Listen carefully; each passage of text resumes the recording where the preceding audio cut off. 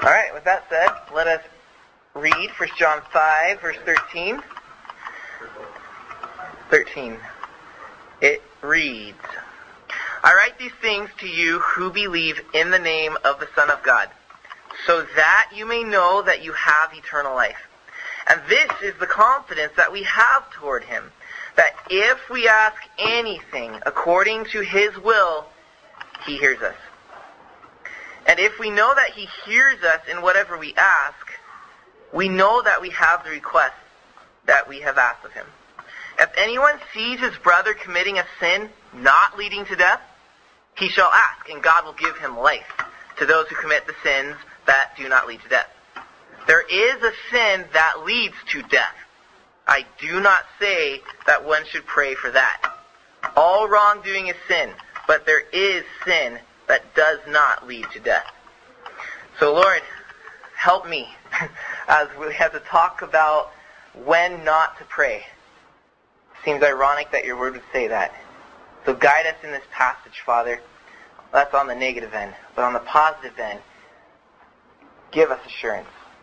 And let all of the messages, Father, that you've been speaking to our hearts through John, build upon one another and come to the climax where we can rest and have absolutely no fear and say, we are indeed the children of God. We pray in Jesus' name. Amen. Well, today is our Sunday before Thanksgiving service, isn't it? So, I didn't really want to take time out of stalling the end of 1 John again and just do a Thanksgiving message. So we're just going to go right on through. But I should say a word about Thanksgiving. Do it. All right, let's move on. No, I'm kidding.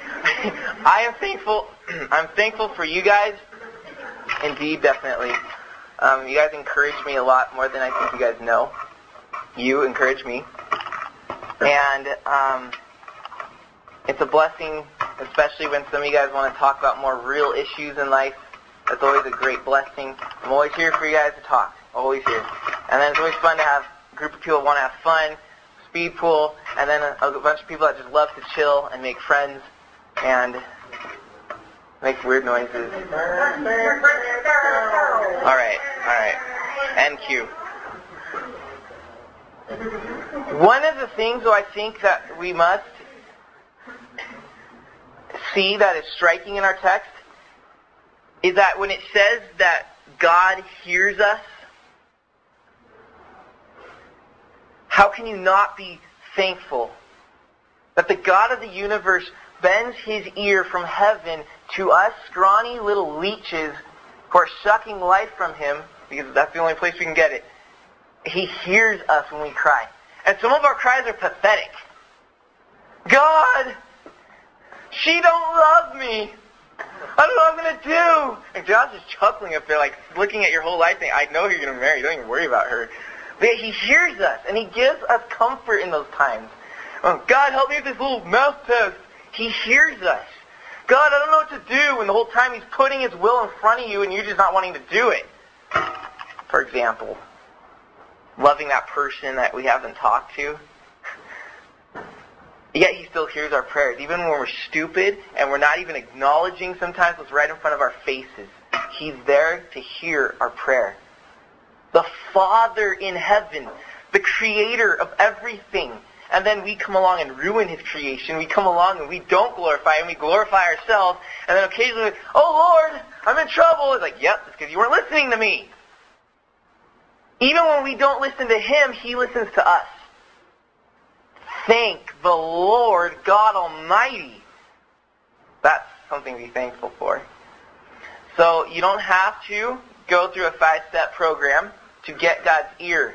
You don't have to earn it. You don't have to compete for it. It's not like God is sorting out, who am I going to listen to today? Marky is doing better than Tim. He read an extra verse in his devotion, so Marky gets it today.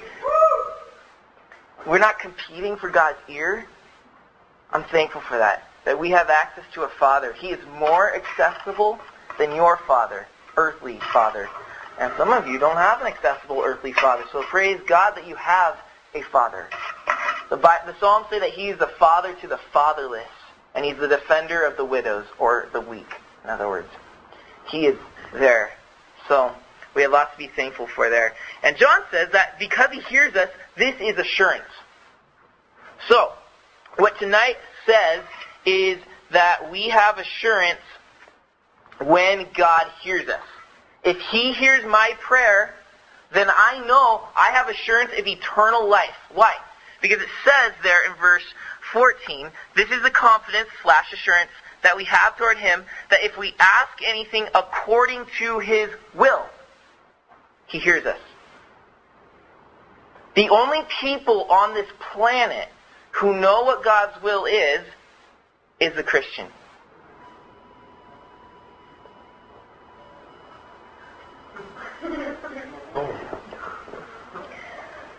Worldlings don't understand God's will.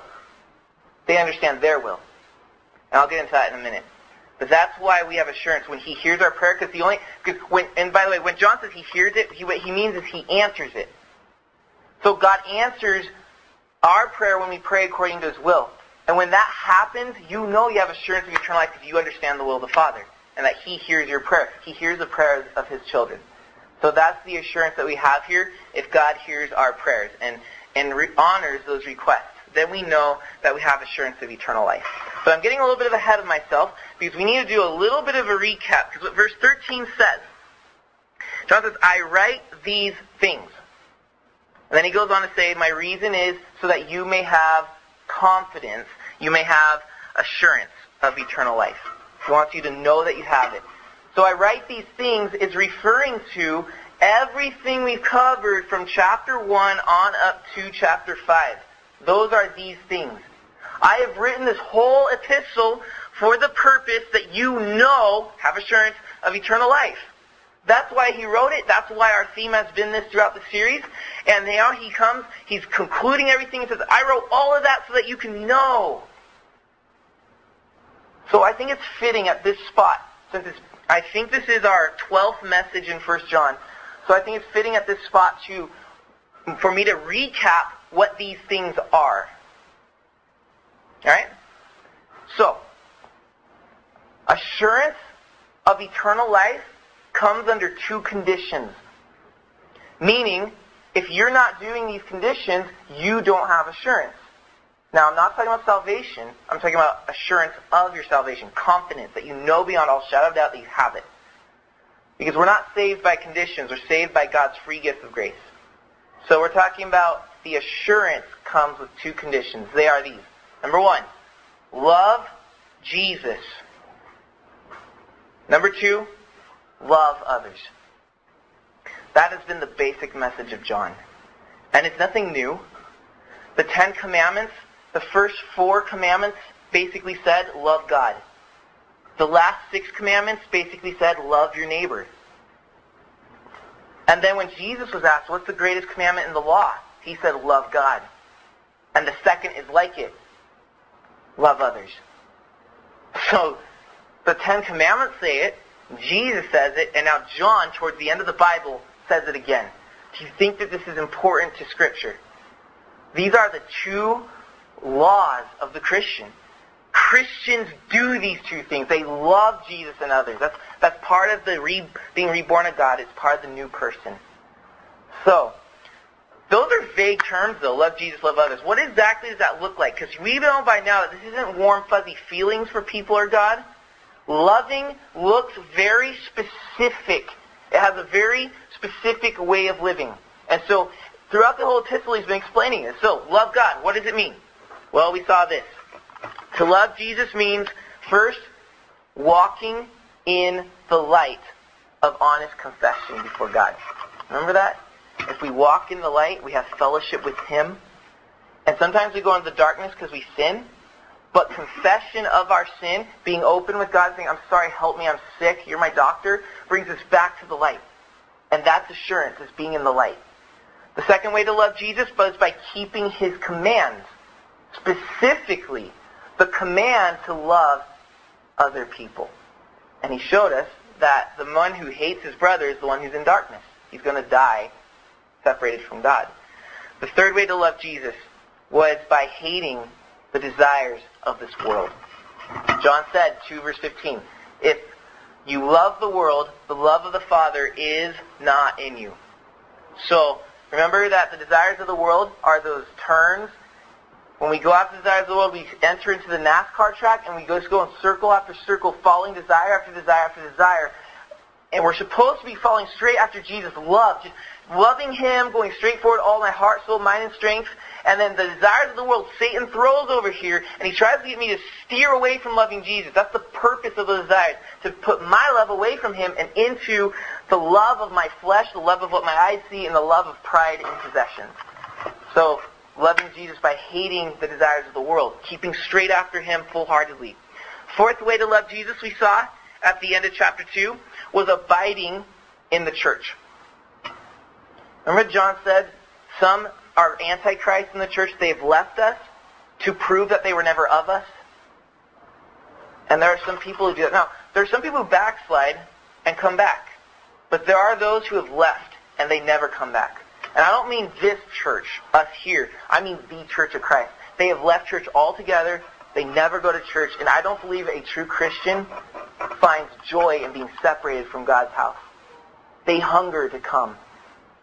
So John says, abide in the church. That's assurance of loving Jesus. And then finally, in the beginning of chapter 3, he said, imitate the Father. That's how you know you love Jesus. You love Him, you start to imitate Him. So imitate Him. Then, how do we love others? Second condition. We have looked at 3 parts so far. How you love others. Number 1.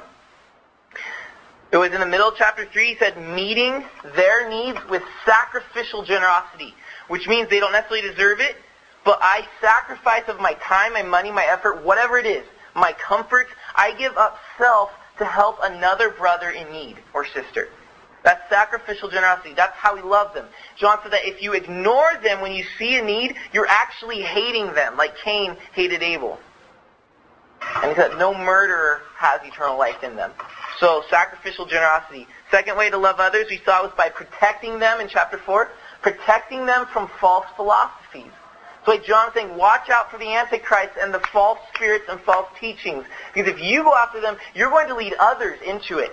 And you're going to be responsible. And that's not loving, to bring other people into ungodly things. So stay in the truth and help other people to stay in the truth. That's how you can love each other. And then finally, at the end of chapter 4, he said, love one another by perfecting God's love inside of you. His love perfected, and it comes out of me for other people. Then we come to chapter 5, and the whole book's being concluded.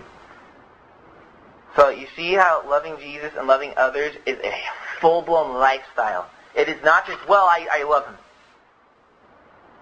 And then you're just living life. You love Him with life.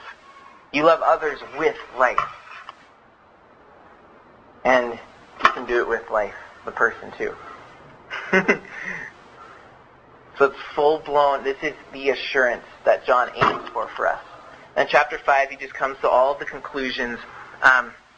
He says, for example, in the first 5 verses, look, I want you guys to overcome the burden of obedience. Some of you feel like God's commands are too hard. You don't want to obey them. Overcome it with faith that Jesus is all you need to do it. And then we saw last week the true testimony of God. Believe and receive the true testimony of God concerning Jesus. That is the way to have eternal life. And now he concludes in verse 13, I write all of those things so that you may know with confidence and assurance that you have eternal life. So I trust that by now, if any of these areas have been of conviction to you, you have prayed to the Father for help and said, I want assurance in my walk. I want the full abundance of joy to know that I'm walking with you. I don't want the darkness or the confusion or the insecurity. I want to be full-blown in your presence, always living and rejoicing with God every single day. And so if you found conviction in any of those areas that you've been asking Him for help and that you've been seeing growth there, that's what we've been going for. And so that is my 10-minute summary of the book.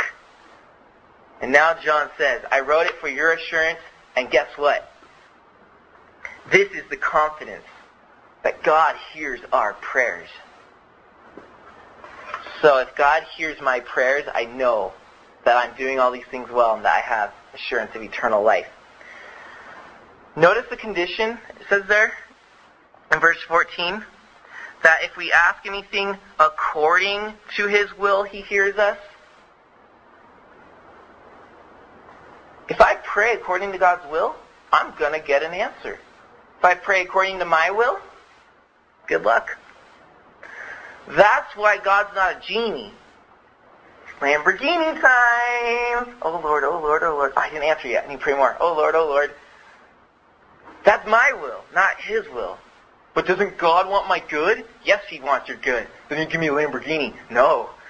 Because He knows that that Lamborghini just might steal your heart from Him. And that is not for your good.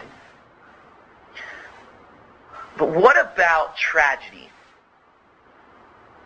We pray against tragedy. God, let not this mountain blow up as a volcano. Save our lives. That's totally His will, right? But then maybe it happens. The mountain blows up as a volcano. We all burn and scream as we're flying through the air. What if that happens? Does God truly not hear prayer? Because aren't we praying according to His will? Or is it His will that the mountain blows up and we die? You never know. What about something like divorce? How many children do you think have prayed, God, don't let my parents separate? Yet they separated. God hates divorce.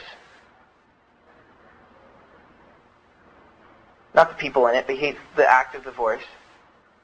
And if I'm praying that it doesn't happen, if that sin doesn't happen, wouldn't He hear that? Is that not His will that people stay married? You would think so. Or is it?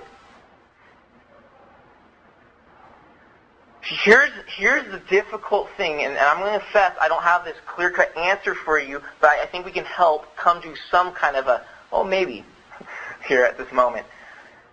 God sometimes, because of the nature of the world and creation, we are subjected to the fall. And God has ordained that we are fallen. So He has to, because of His command, His ordinance that we're fallen, He has to allow the fall to keep going. So at times, divorce, murder, adultery, these things are necessary as part of the fall. Does God will these things happen? Does He desire them to happen? No. But He can hire them to happen. In other words, use them for His purposes. Let me give you an example of when this actually happened, solid, no doubt. The crucifixion of God's Son on the cross. Was that God's plan? Absolutely. It was no accident. But how did that crucifixion happen? It happened through lying from the Pharisees. It happened through murder on behalf of the Romans. It happened through mockery and blasphemy. All kinds of sins were involved in getting Jesus to the cross and crucified. Yet, this was God's will. So you see, there's this mystery that God can use sin to accomplish His purposes. So there will be times when you're praying for what clearly may be God's will, but He's still going to use something else. Maybe some higher purpose. God, don't let my parents get divorced. Yes, that is what He wants. But because of the fall, He has to let people that want to experience pain, because they're choosing these choices, to let them experience it. But this is the beauty about God. Though people want the divorce, it's not like He's saying, oh, darn, I can't do anything about it. They're going against my will. I don't know what to do. God is sovereign and He supersedes our stupid choices. So that He can look at this divorce and allow it to happen, not because He desires it, but He's going to use it, and allow something greater to come out of it. That's the beauty of our God. So that even if maybe that direct prayer for His will doesn't come about, He has a greater will that's going to supersede it. Maybe immediately, maybe one day. There's a great mystery behind it. I think what we need to do is understand what truly God's will is, and it'll help us to see some of these things more like, yeah, you know what? Maybe we should just, that is, glory to God for that. What really is God's will? Is it always that we're prosperous and happy? Well, let me rephrase that word happy, because yes, He wants us to be happy. Is it always that we're materialistically prosperous and comfortable? Maybe not. This is what Jesus said in John 14:13. This is a parallel to what John says here.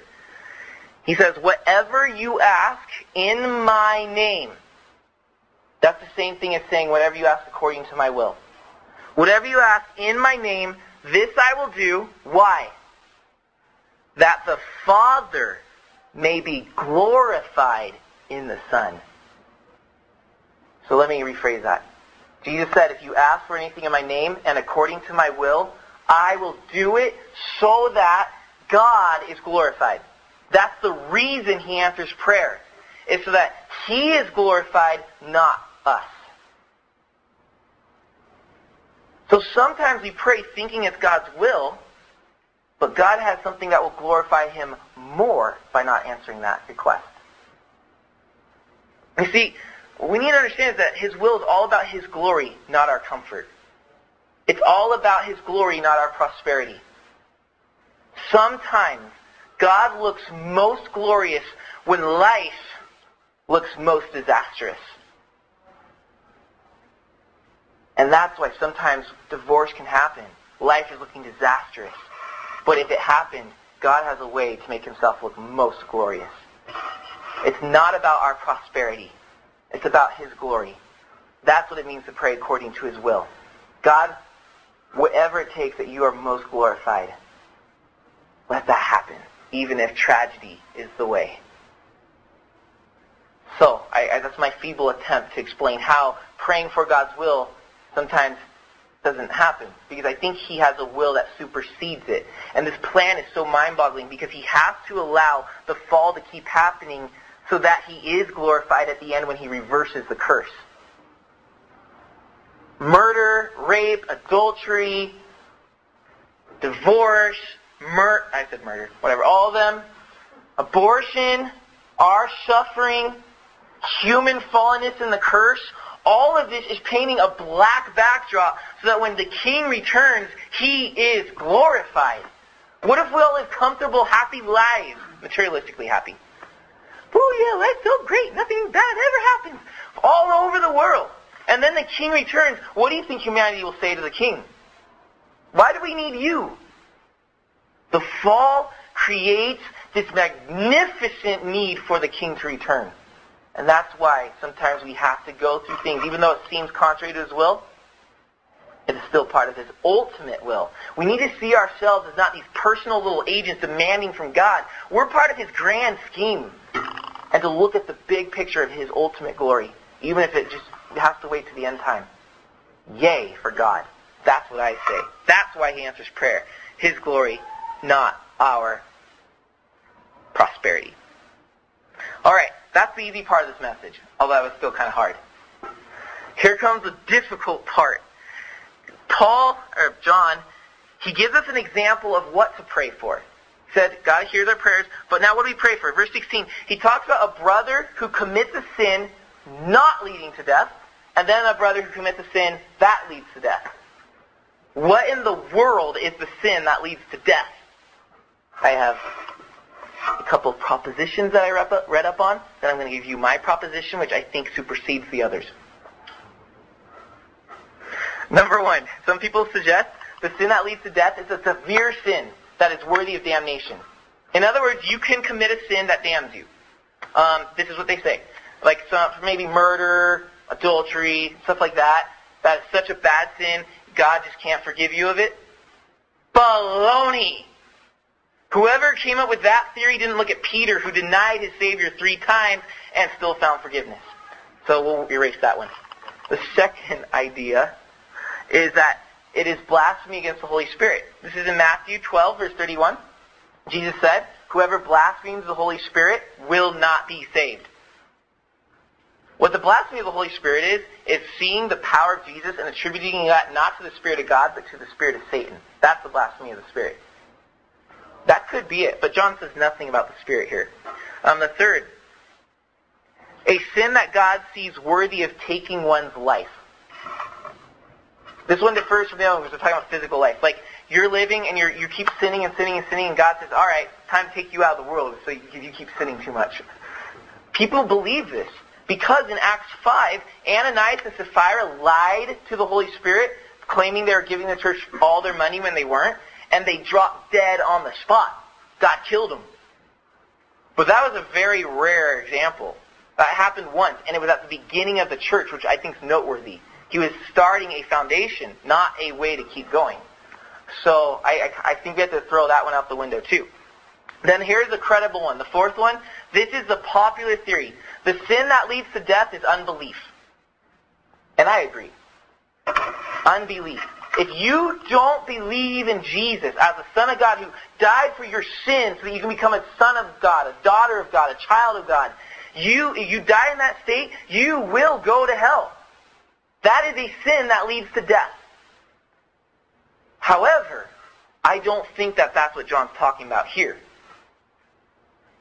Because he says at verse 16 at the end, he says, don't pray for the person that commits a sin that leads to death. What that would be saying is don't pray for the unbelievers.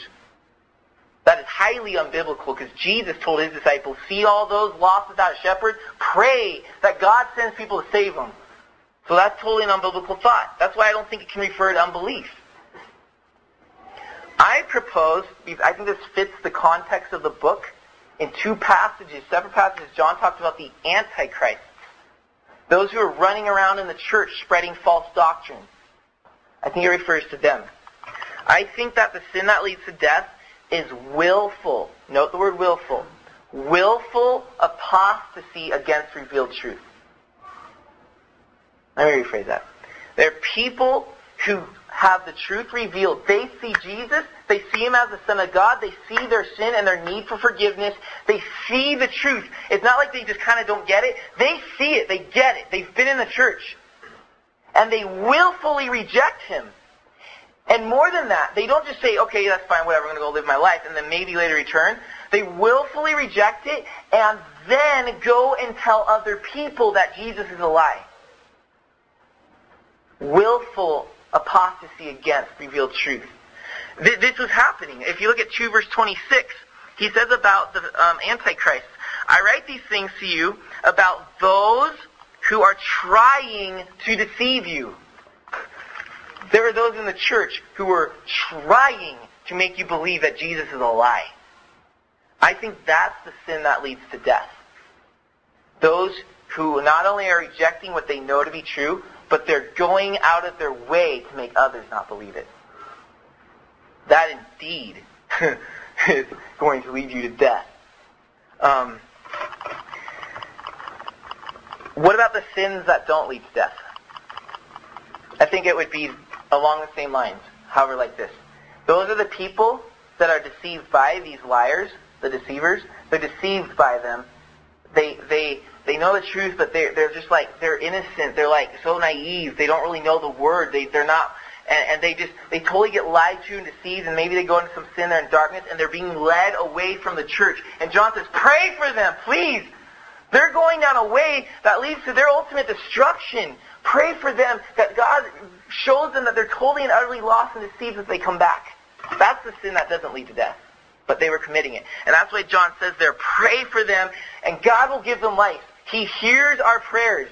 Do you remember that? He said, if we ask according to his will, he hears us. And here's the example. If a brother's being led astray and deceived, pray for them. God will hear your prayer and give them life. He'll bring them back.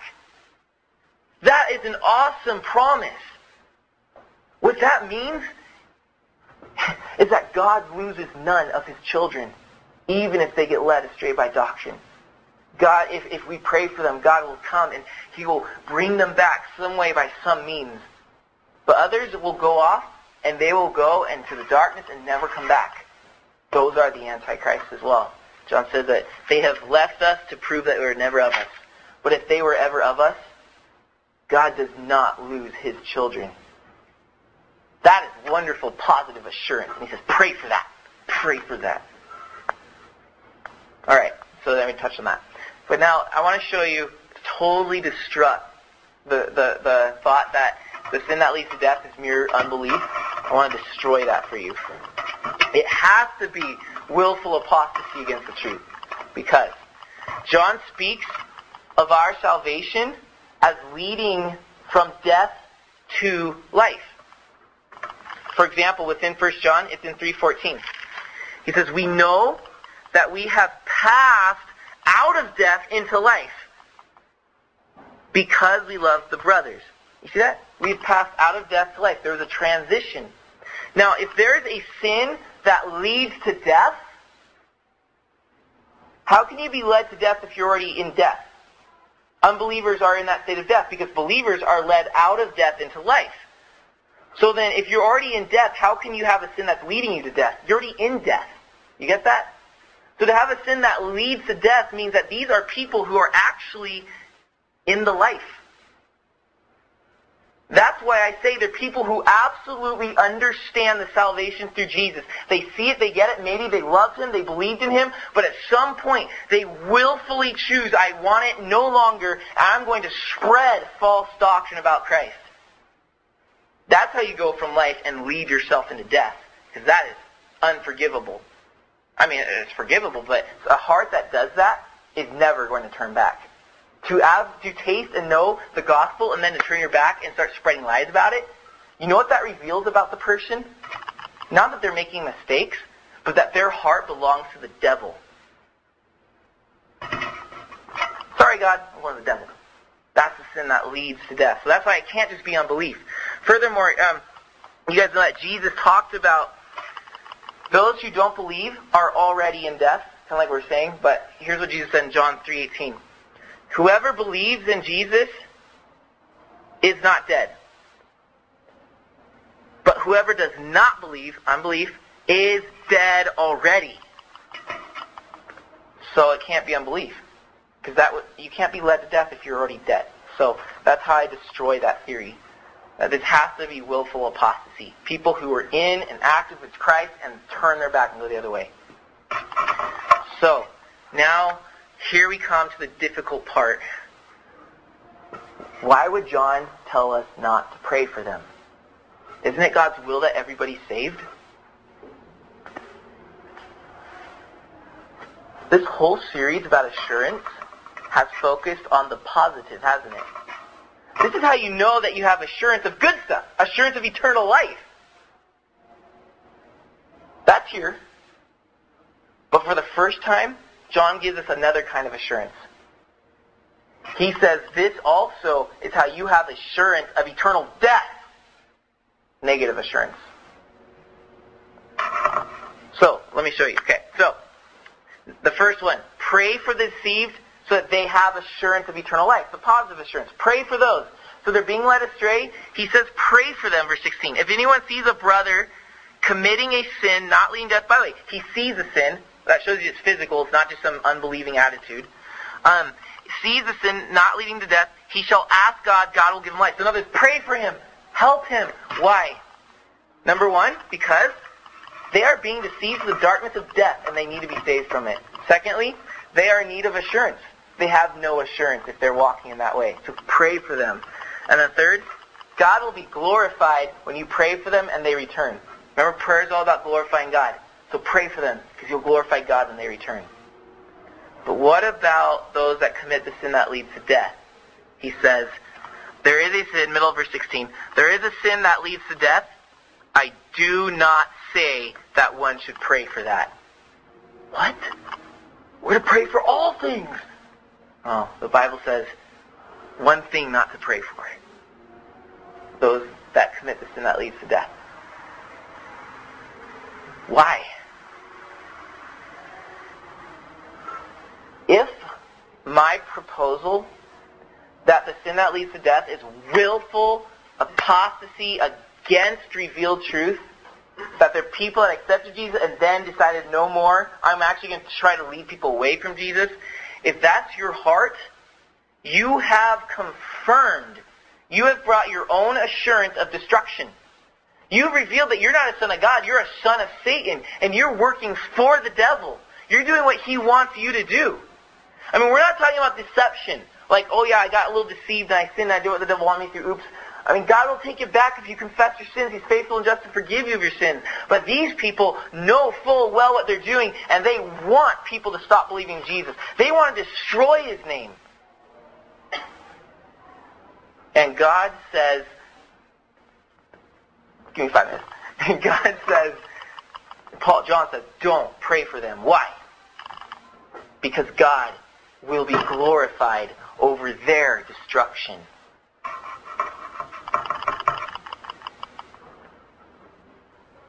If they have chosen to harden their heart against God in that way, and they go to hell, God is glorified.